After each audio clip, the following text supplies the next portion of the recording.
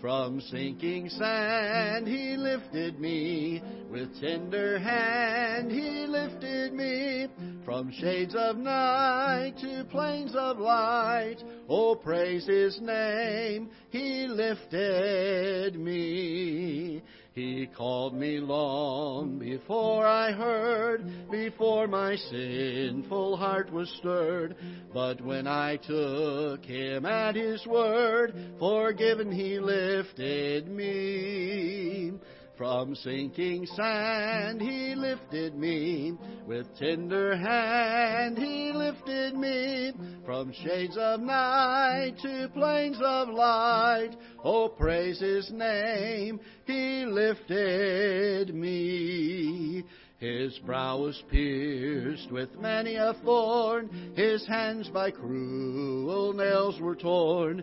When from my guilt and grief forlorn, in love He lifted me. From sinking sand He lifted me. With tender hand He lifted me. From shades of night to plains of light. Oh, praise His name. He lifted me. Now on a higher plane I dwell, and with my soul I know 'tis well. Yet how or why I cannot tell, He should have lifted me.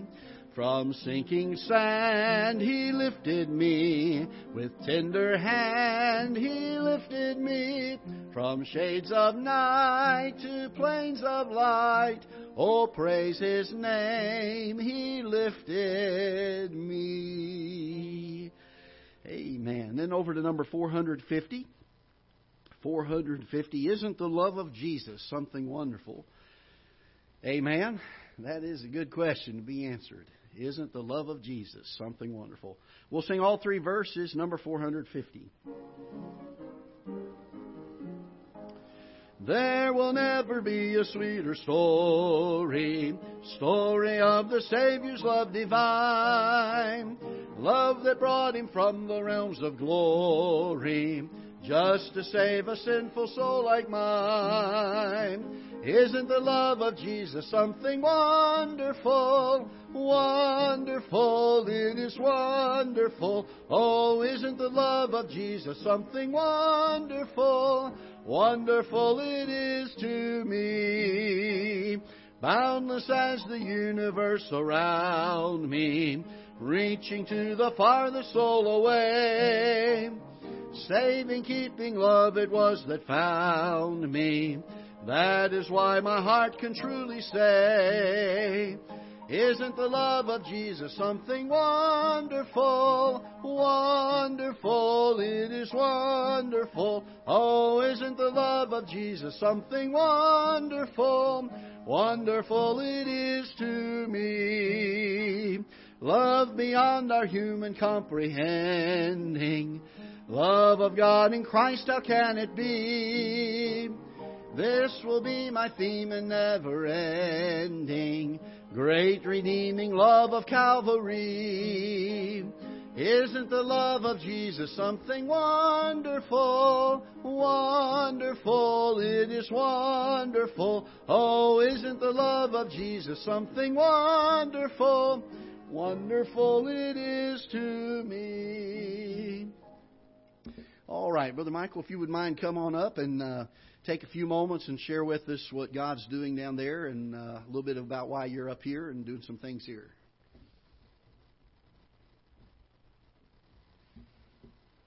Well, good evening, everybody.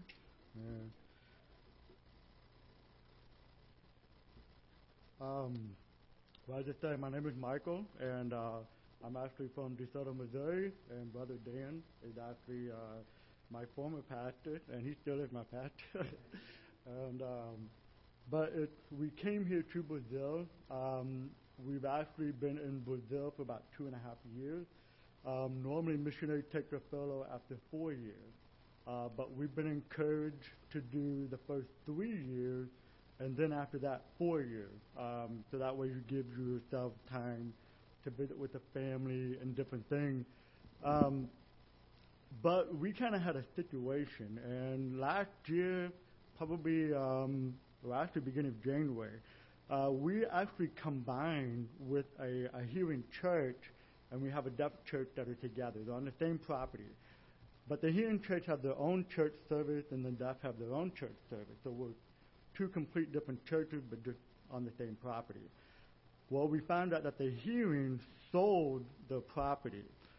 We did not know anything about that. So they had actually sold it, and they said we're going to be moving to another property in 1 year. So we have about 1 year to move out. So we were actually supposed to come on furlough, but the other missionary that we work with, they have an older daughter that they need to put into college. So we were like debating, what are we going to do? Who's going to go on furlough? But then the coronavirus happened, and that kind of put more pressure on what's going to happen. So we decided that it would be best if me and my family came here for 2 months and just kind of visit with some families in our home church and take care of some things. And then we go back, then this missionary will come here and do their furlough for 1 year, and we'll take care of the church there for 1 year. And then when he comes back from furlough, we'll come back here for furlough. So it kind of sounds like it's complicated, but it's not. But our church, if some of you don't know, when we first moved to Brazil, we moved to a certain city that was north of São Paulo, and there's where we started the ministry. But I have been praying for a long time that I wasn't getting the language learning like I wanted to. But to help you understand, sign language and reading and writing Portuguese are two different languages.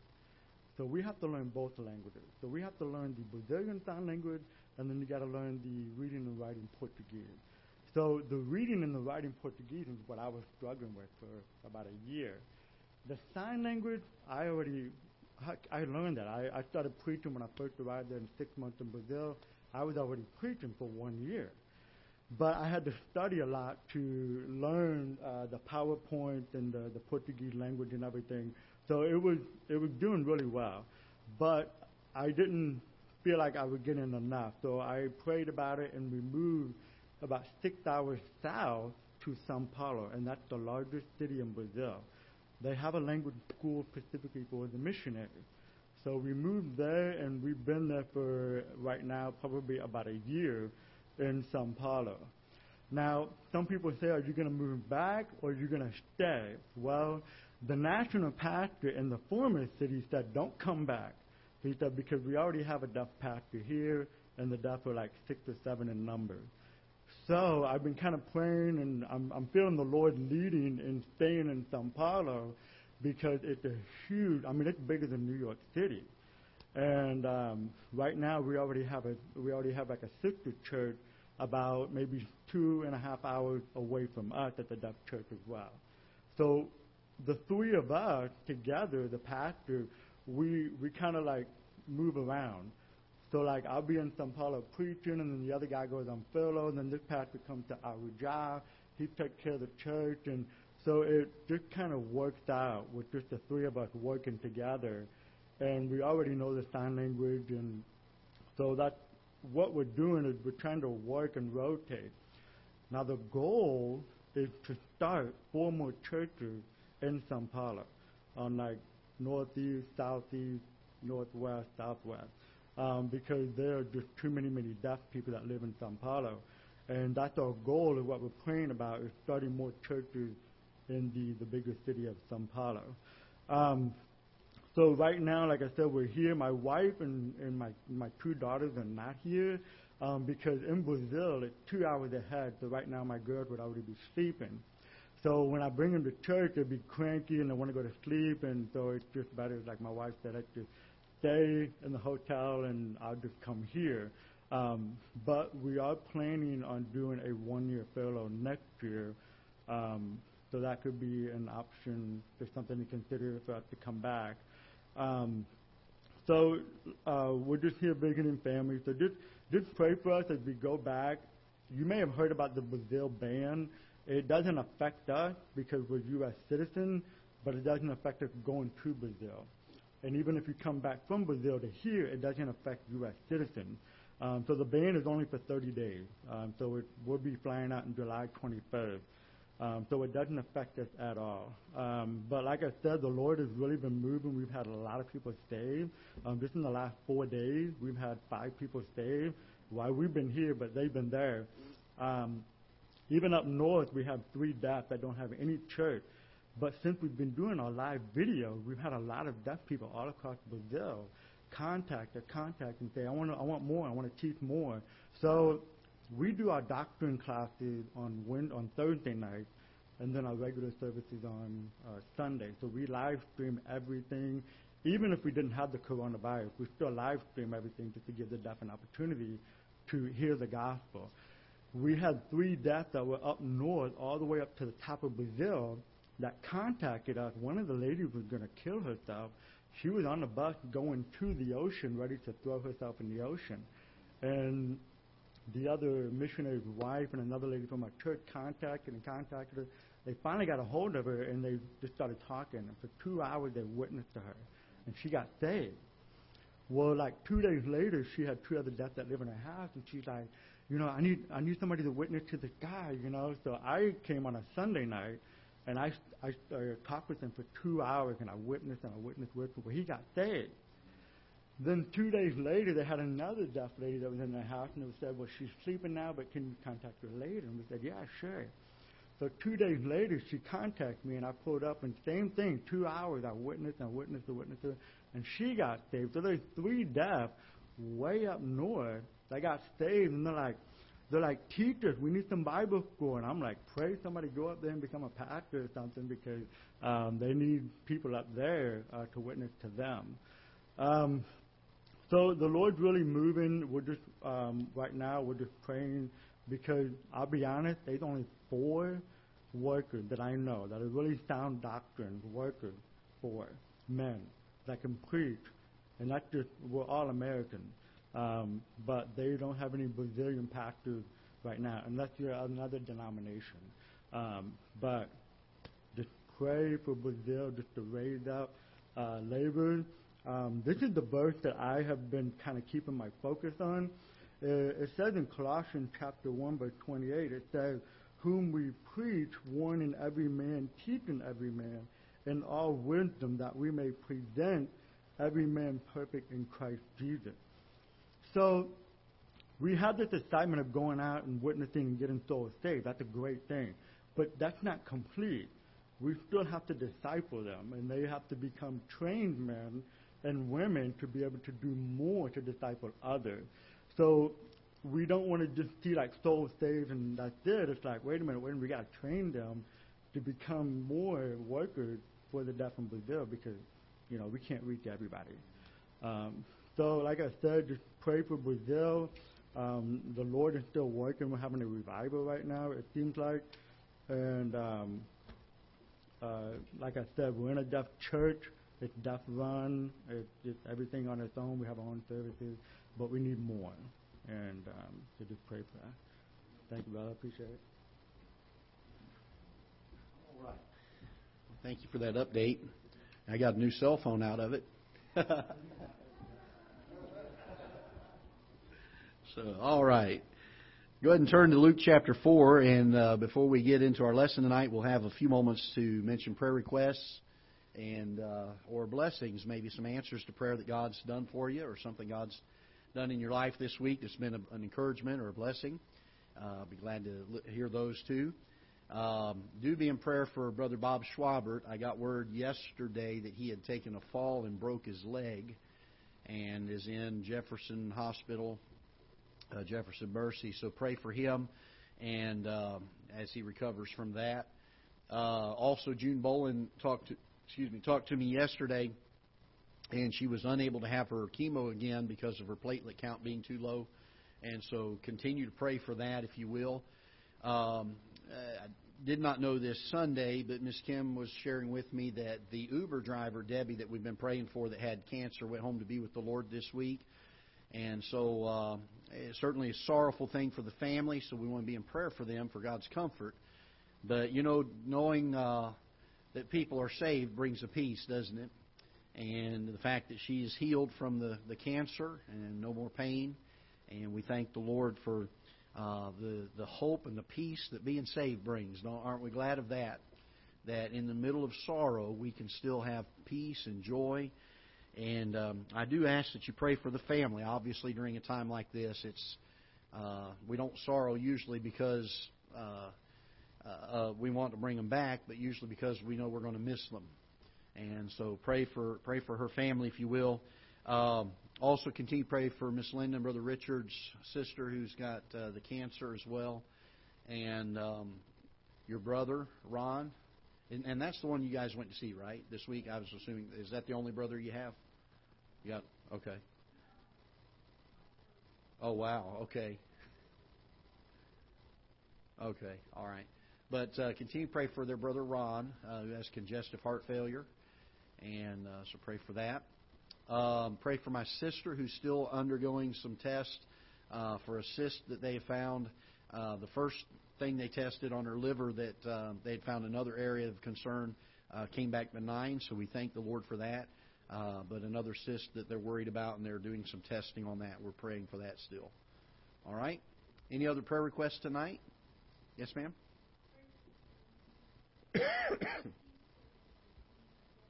Yes.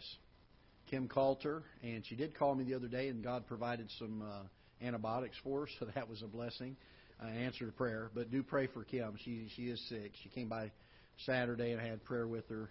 She just was not doing real well there, and didn't feel good. So, all right. Anybody else? Pray for the building to sell over at Beacon Baptist. Yes, sir. Yes, ma'am. An unspoken request. Are there any other unspoken requests? 1, 2, 3, 4, 5, 6, 7, 8. All right. 8 unspoken requests. Okay. All right. Good. Okay. I didn't catch the last part. But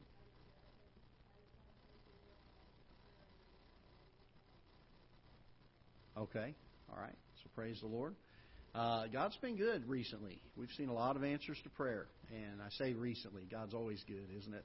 Brother Harold and I joke sometimes because we'll be talking about some scripture we're reading or something, and we'll say, boy, that's a really good verse, as if the others are not. But they all are, and we thank the Lord for it. But always a joy to see an answer to prayer, and we thank the Lord for it. All right, anything else? Anything else? All right. Brother Dan, would you mind leading us in prayer tonight for the prayer time?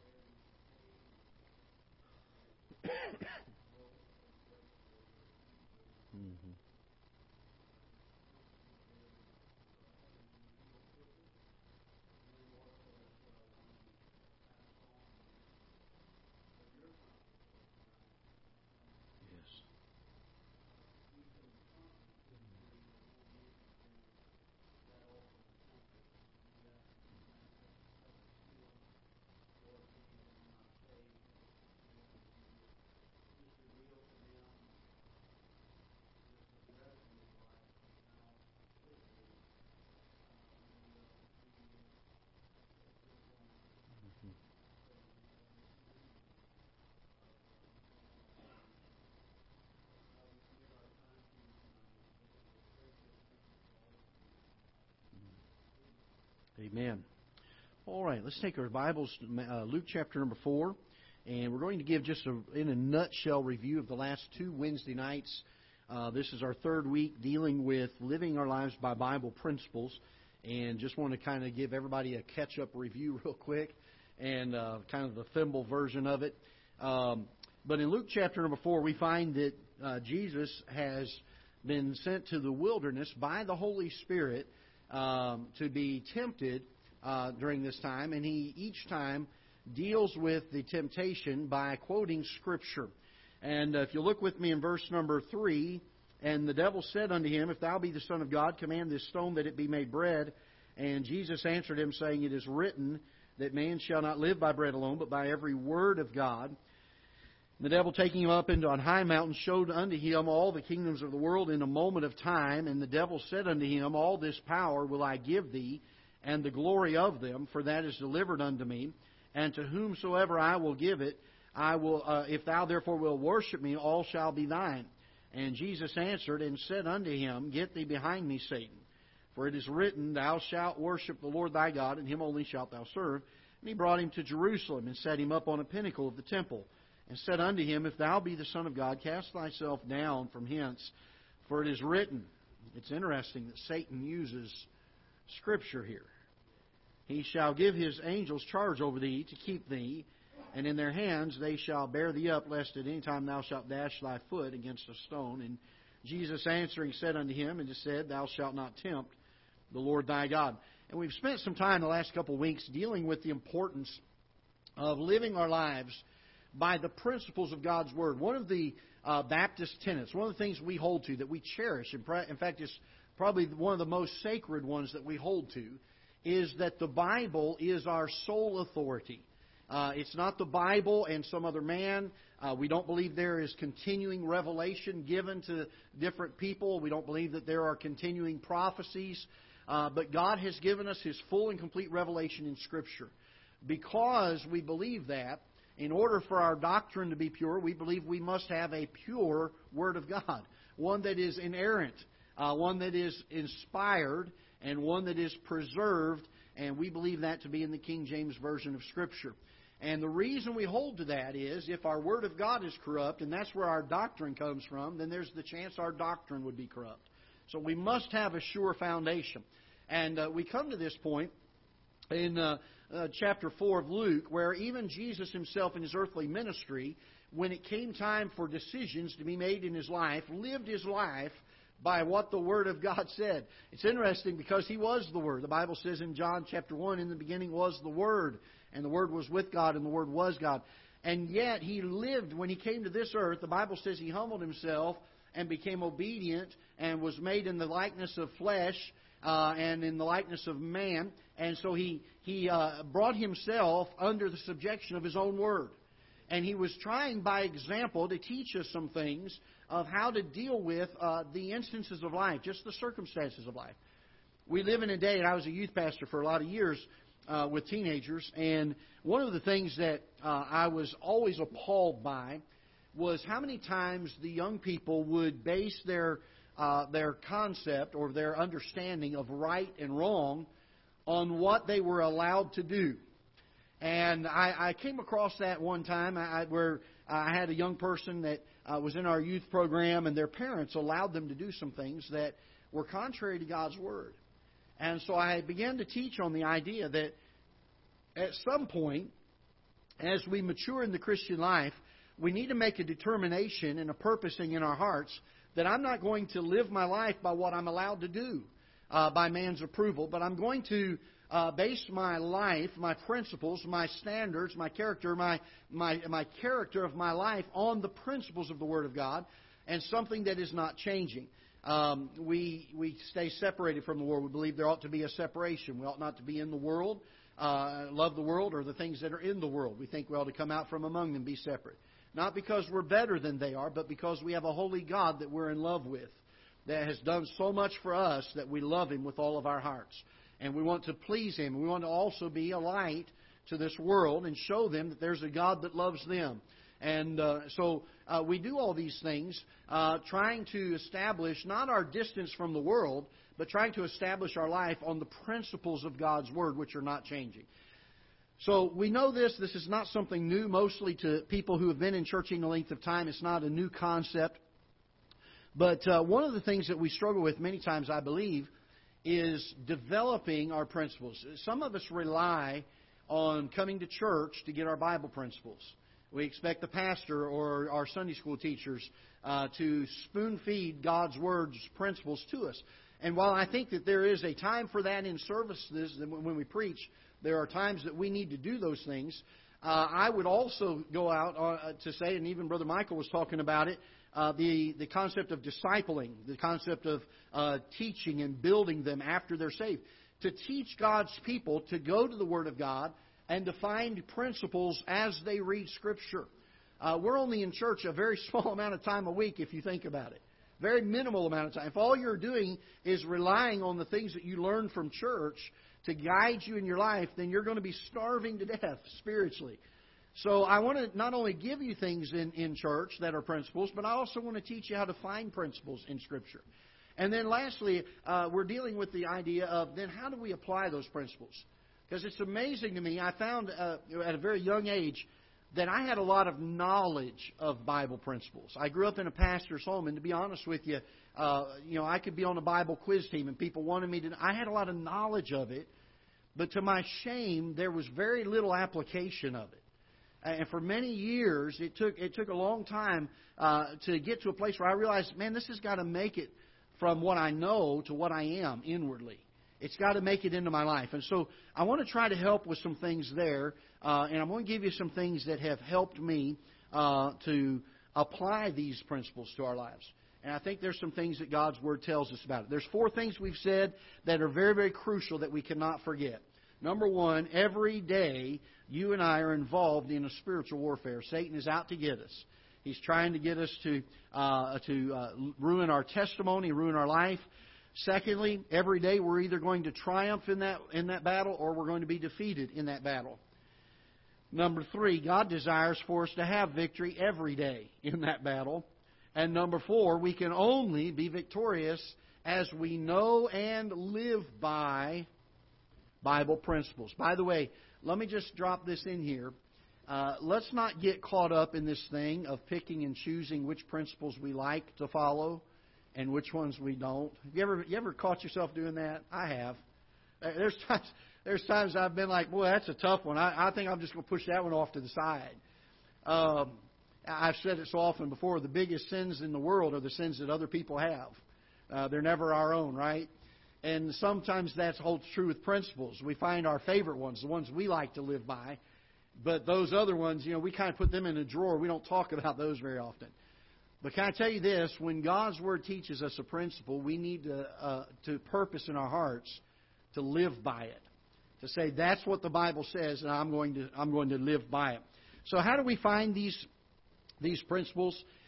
We talked about the different types that there were. And if we understand what kinds of principles there are, it helps us to find them. There are explicit ones that are verbally written, and there's no question about them.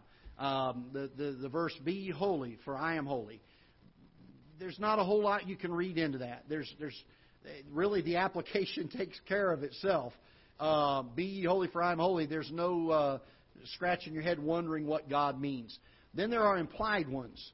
There are ones that talk about, "What know ye not that your body is the temple of the Holy Ghost, which is in you, which you have of God, and you are not your own, for you are bought with a price." And the idea that we are not to do anything to defile the temple of God. That's a principle, but it's got many applications to it. We could talk about where in the Bible does it talk about not smoking cigarettes or not smoking. I remember years ago, Mark Twain said that giving up smoking was the easiest thing he'd ever done in his life. He'd done it hundreds of times. And there are principles of Scripture that would lend itself to that. We would look at those and we say that's a principle that God gave because He knew that there would be changing things in society that would affect us. And there needed to be some principles to govern those things. Drinking alcohol certainly is mentioned in Scripture. The idea of overeating, that's my big problem. And living by Bible principle. These things that would be detrimental to the temple of God. The idea that sometimes we're brought under the power of something, some influence. It may be we are addicted to some things. Maybe it would be, in the day we live, it's a very real thing to be addicted to social media. There are very real addictions for things that we seemingly would not think that people could be addicted to. And so we've got to be so careful of these things. So we have some principles that are given to us that are implied and can be applied to various areas of our life. And then we have inferred principles. Those are a little bit more tricky. Excuse me. But there are some where you will find something that is not even explicitly spoken about, but there's a principle there to be found. And so I want to give you some of those things. The illustration that I gave for an inferred principle is the story of Abraham taking Isaac up to Mount Moriah and building the altar there. And God had told him that he was to sacrifice his only son Isaac. By the way, God will never go against His character. You notice that God did not allow Abraham to go through with it. These people that come out today and murder somebody and say, God told me to do it, God didn't tell them to do it. And but we find that when it comes to that particular story, there's an inferred principle, and the principle is this, that when it comes to obedience to God, that even our family becomes second in importance. Our primary importance individually is that we have a walk with God. It is our first and foremost priority of life. And by the way, be careful confusing giving God first place and giving ministry first place. Because I've seen a lot of people put ministry ahead of their families and lose their families. And so be careful of that. God must have first place, no doubt about it. So understand those things. And all right, so we dealt with those things and taught about those. Now, last week we dealt with how do we find these principles in Scripture. The first way we find them is we must read God's Word. You say, Brother Greg, that's obvious. But the truth is, over 35%, that's a pretty high number, over 45% of people who say they have trusted Christ as their Savior fall into the category of either seldom or never reading Scripture. 45%. When I found that out, I was shocked by that. I had several surveys that all were within a range there of about 40 to 50%. The general consensus was that 45% of those that say they're Christians and trusted Christ as their Savior do not regularly read Scripture. Now, if it's important for us to live our life by Bible principle and not by what society tells us to do. By the way, if you live by what society says is right or wrong, boy, we're going to have a messed up life, aren't we? It's getting worse and worse. They're calling evil good and good evil and criticizing people that take a stand against those things. We've got to be careful of that. But if we're going to live life by Bible principle, then we've got to know what those principles are. So we've got to read Scripture. And the importance of not just going through a Bible reading schedule and checking off our daily reading time, but spending time, number 2, spending time or lingering on God's Word. In Joshua chapter 1 and verse number 8, it talks about meditating therein day and night. This book of the law shall not depart out of thy mouth, but thou shalt meditate therein day and night. In Psalm chapter 1, verses 2 and 3, it says, But his delight is in the law of the Lord, and in this law doth he meditate day and night. And the importance that not only we read through Scripture, if you're like I am, I grew up as a young man, I'm sure this was back before they knew what ADD was. I was ADD.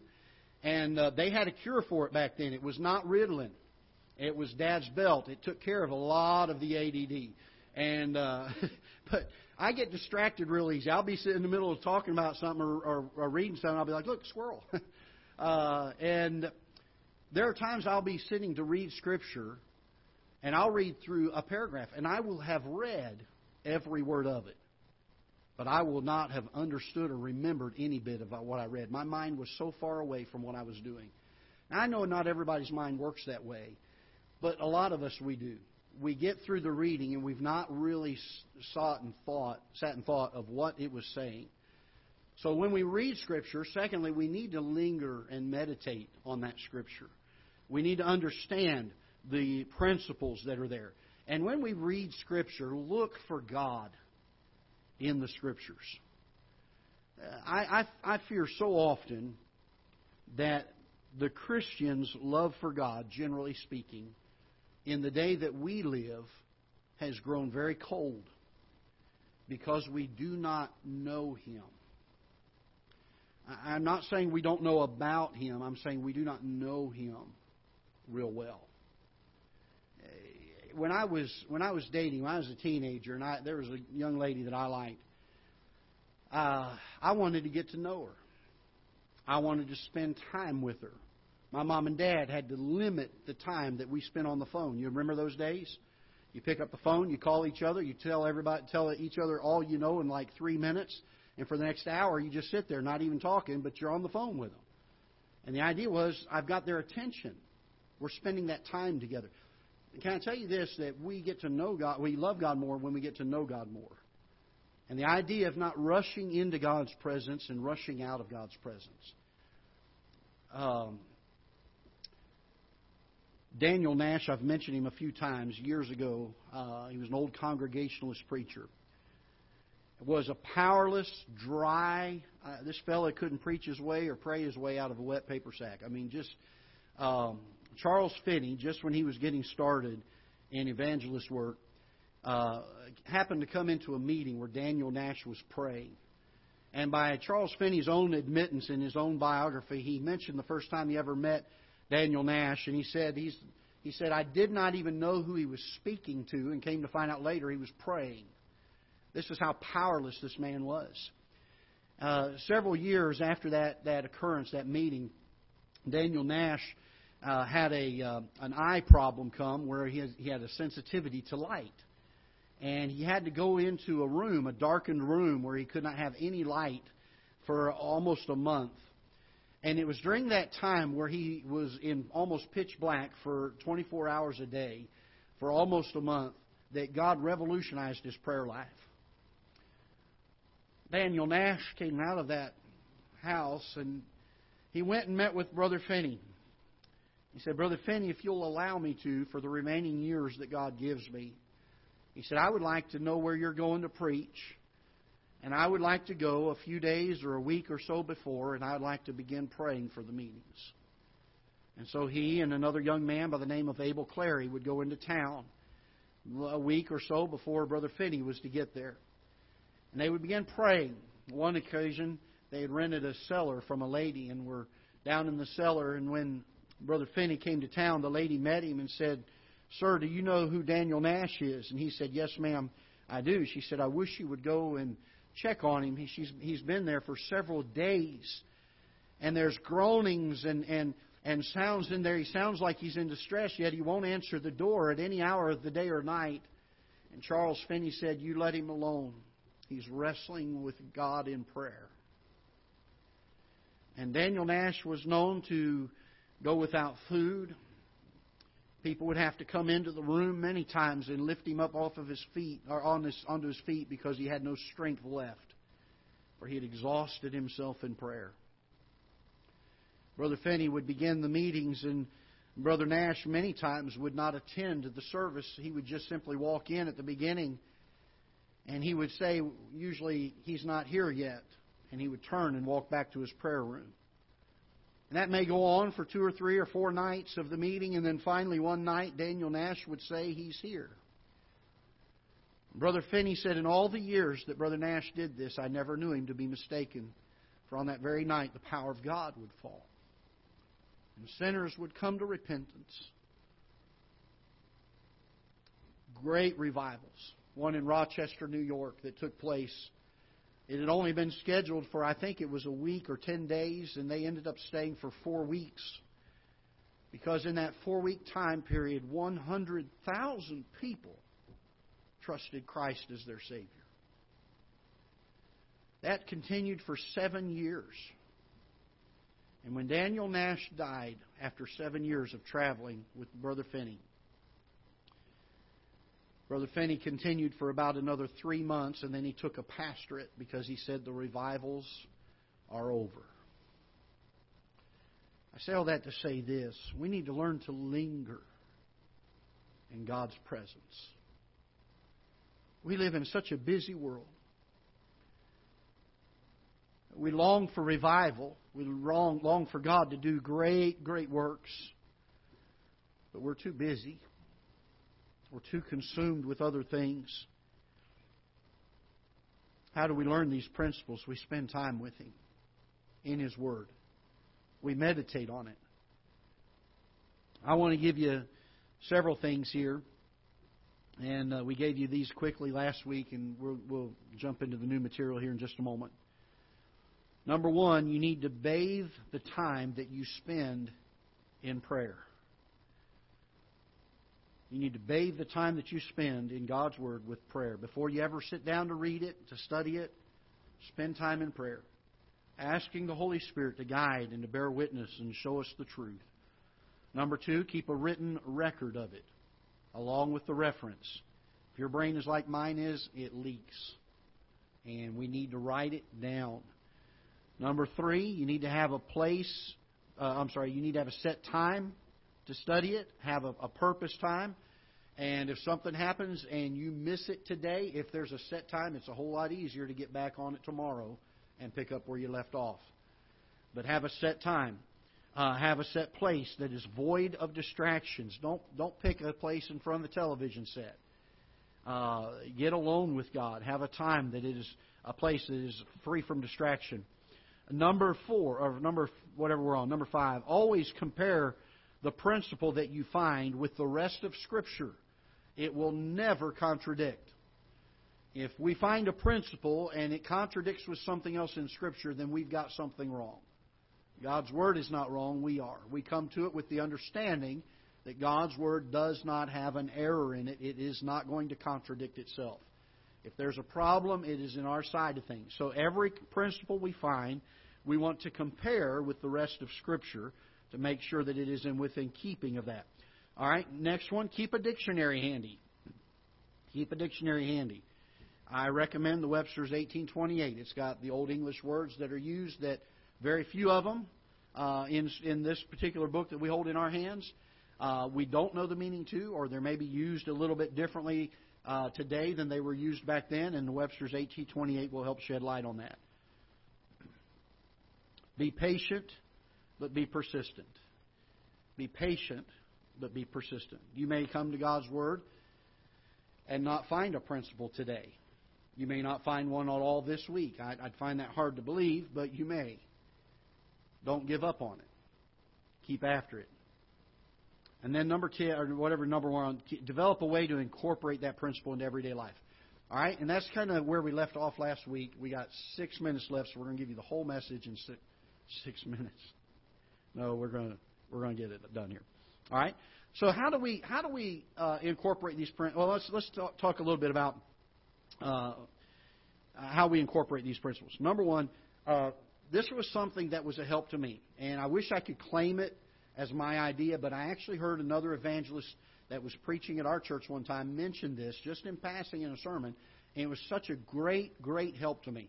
And he said this. He said, when we find a truth in God's Word, put it in the form of a question. If we can put them in the form of a question, it helps us to make application to our lives. So, for instance, we talked about this last week. If you have your Bibles, we're going to turn to several passages of Scripture. 1 Corinthians chapter number 6 and verse number 12. Paul says, all things are lawful for me, but all things are not expedient. Expedient gives the idea of having the best advantage for victory, the home field or the home court advantage, if you will.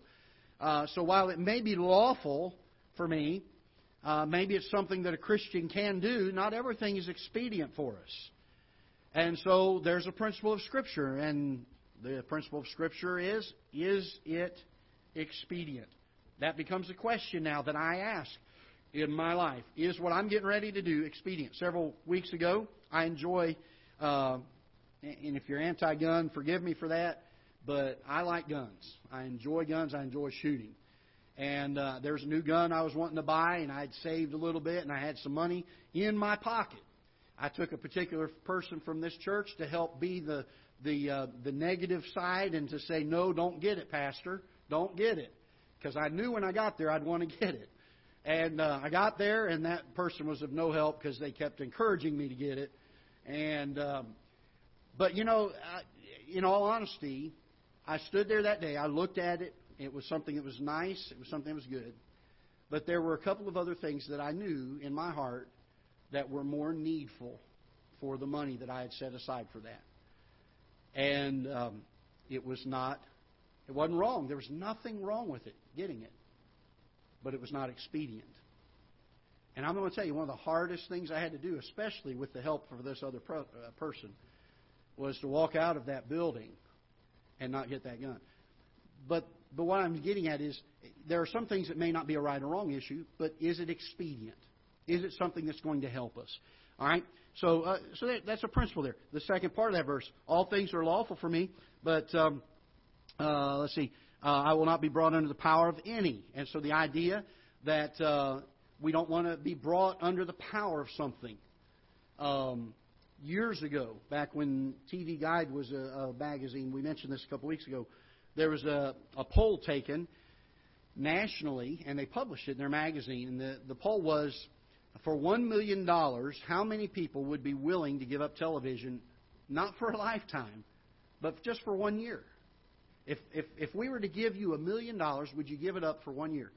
The vast majority, and I'm wanting to say well over the 50% mark, said not even for $1 million would I give television up for 1 year.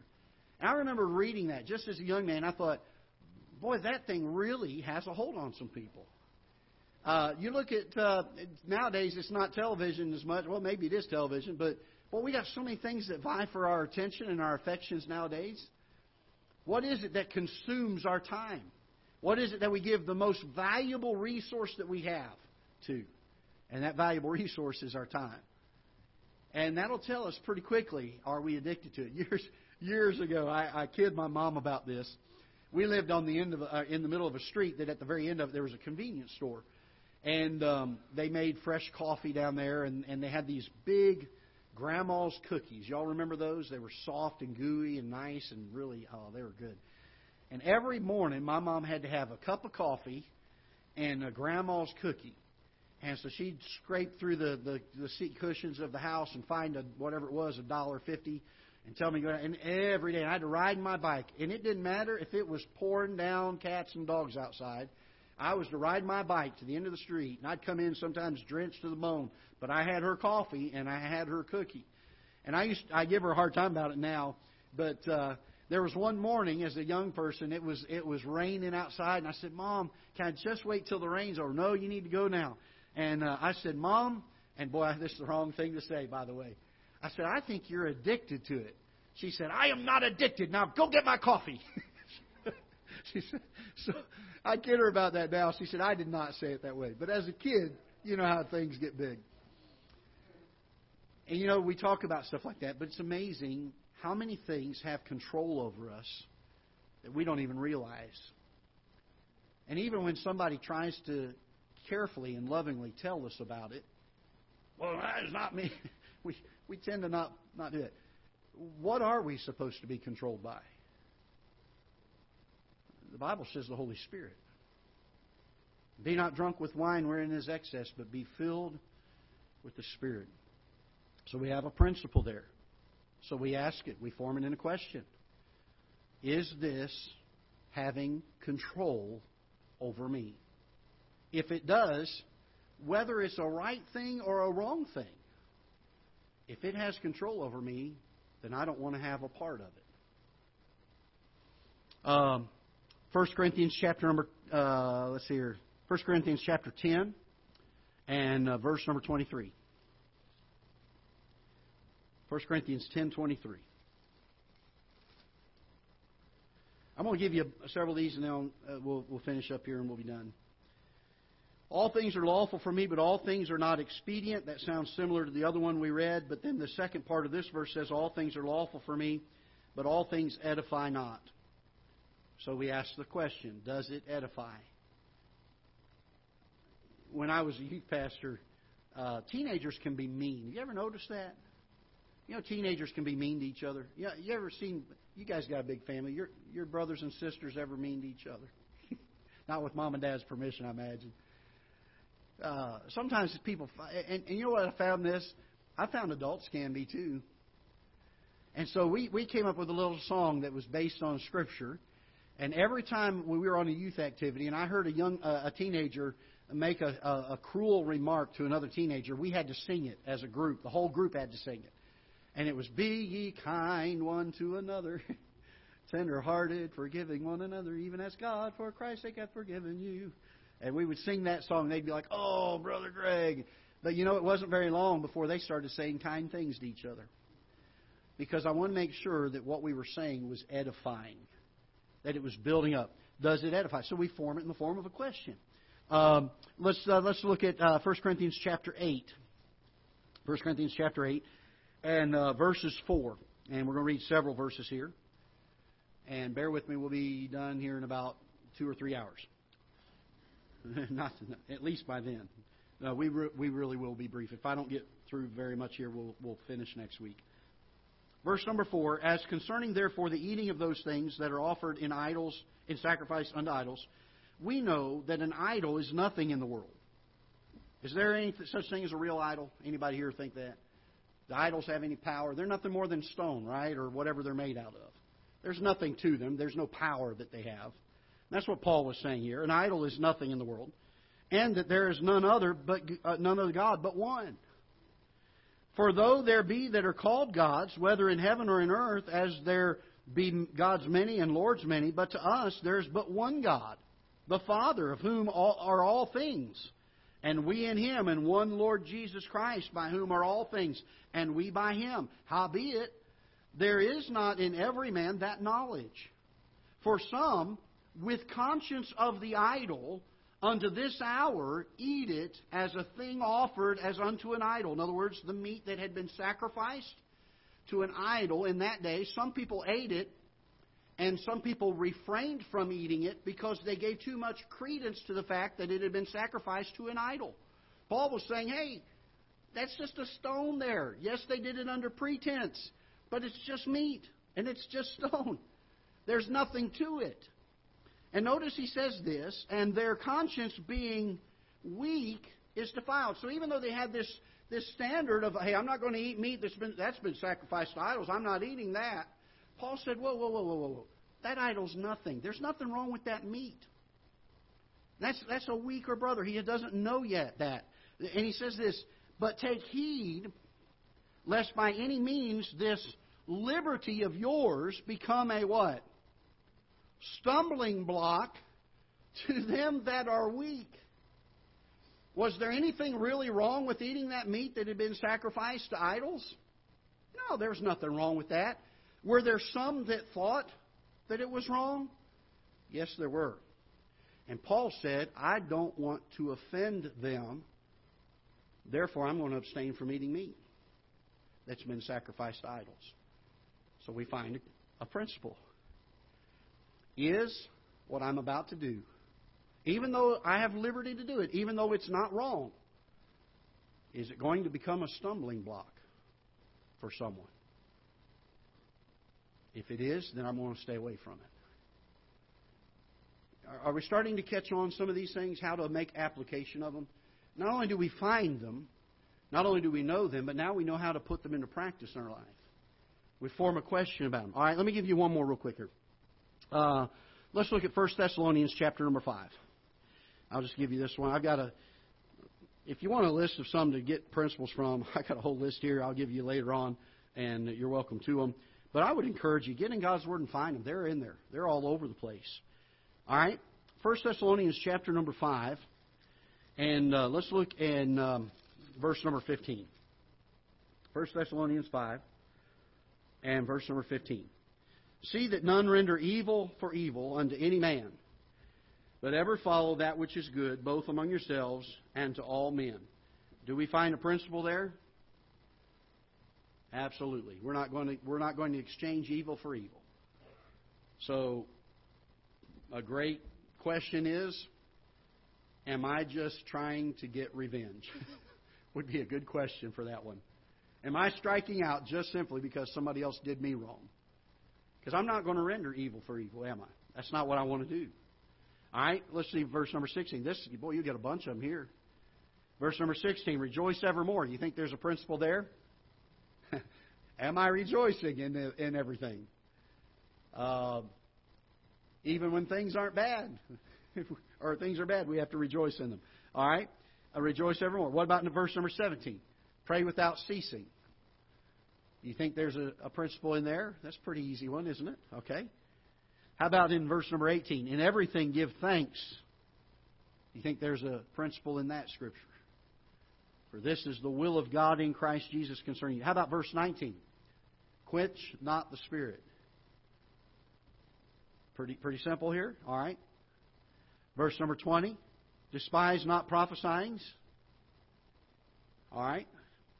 Verse number 20. Don't get mad at God's Word just because you don't like it, because it didn't agree with the way you're living. All right. What about number 21? Prove all things. Hold fast that which is good. You think there's a principle there about holding fast? Maybe. How about verse 22? Abstain from all appearance of evil. Boy, we could do well to apply that one, couldn't we? All right, so I'm not going to belabor the point. Are you seeing the pattern here of what we're doing?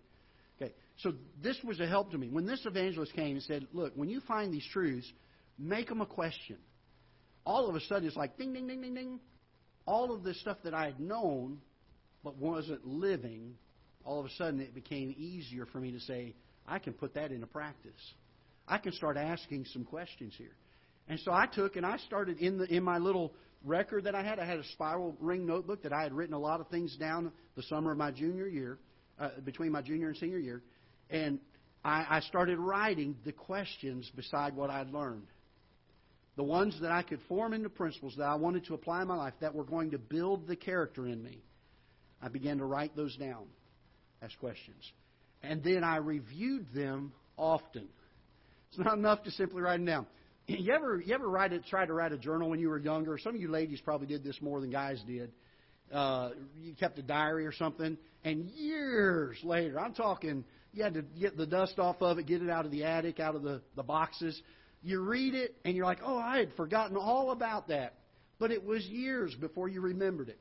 Can I tell you this? When we write these things down, keep them next to your Bible. And come up maybe with a systematic way of doing it. Maybe as you read your Bible, I'm going to go back and I'm going to read one page of my stuff that I got 3 months ago. And then the next time I read, I'm going to read the next page. And then you just keep going back through them and review them often. Somebody said this years ago, repetition is the key to learning. And did you all know that? That repetition is the key to learning? I try to tell my kids that repetition is the key to learning. And we repeat that over and over, the fact that repetition is the key to learning.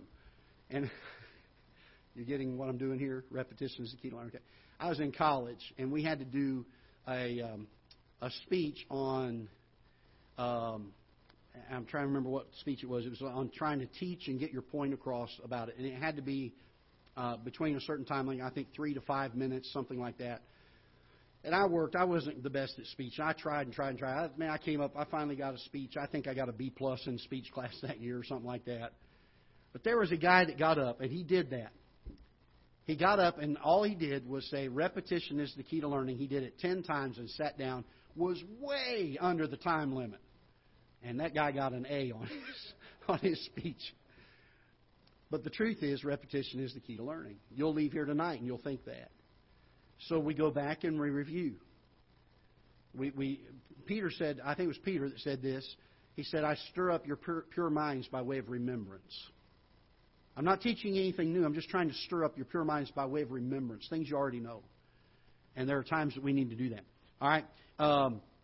Review them systematically. Work at memorizing the passages associated with them.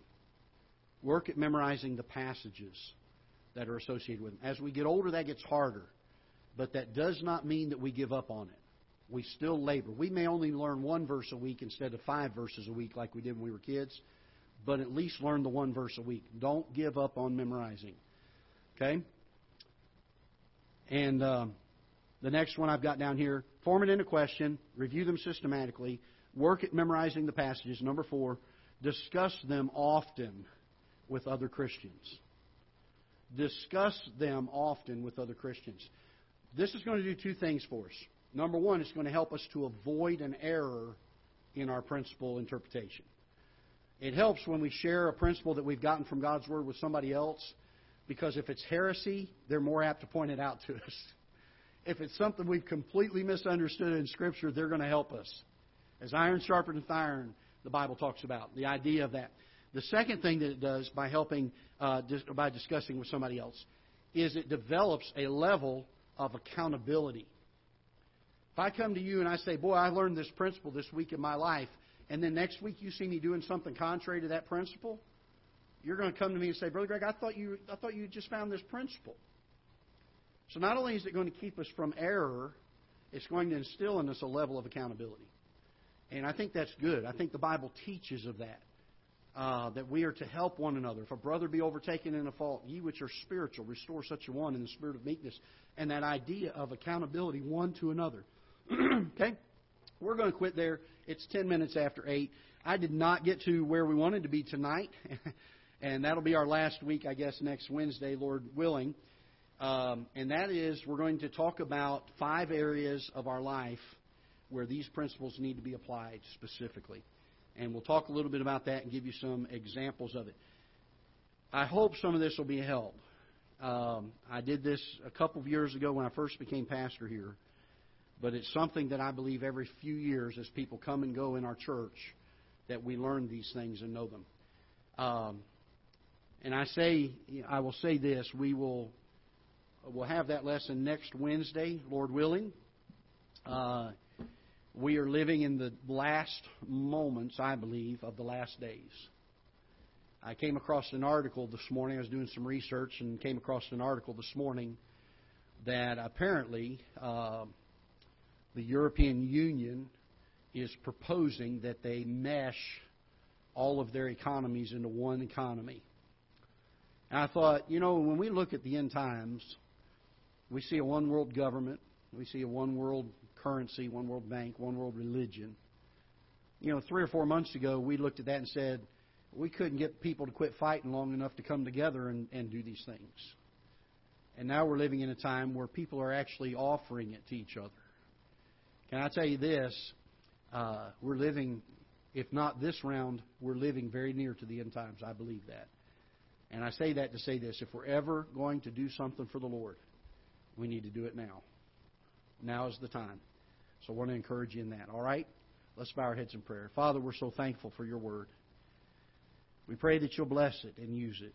Lord, help us to learn and to glean from its pages the things that you want us to learn.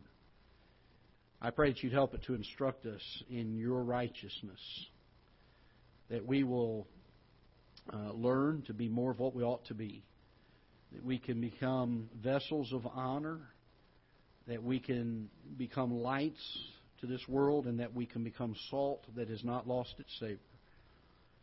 Lord, I pray that through the process of growing and walking with you, that you will open our hearts and our minds and our lives to the opportunities that you have every day for us to serve you, to share the gospel with those that come across our path. And Lord, as you open doors of opportunity so many times, I pray that you would help us to be sensitive to it, to see it for what it is, and to take full advantage of the opportunity. And then, Father, that you would help guide us and direct us in the days and weeks ahead as we pour into your word and we saturate our lives with your word. And look for the things that you've given to us that you want us to guide our lives by, that you want us to live by. And Lord, may we get our eyes off of this world and quit looking at the distance that we are from them and start putting our eyes upon you and make sure that that distance to you is as close as we can possibly be. I pray that you'll dismiss us now with your blessings. Thank you for the time together, the time of fellowship with your people. In Jesus' name we pray. Amen. All right. God bless you. You're dismissed.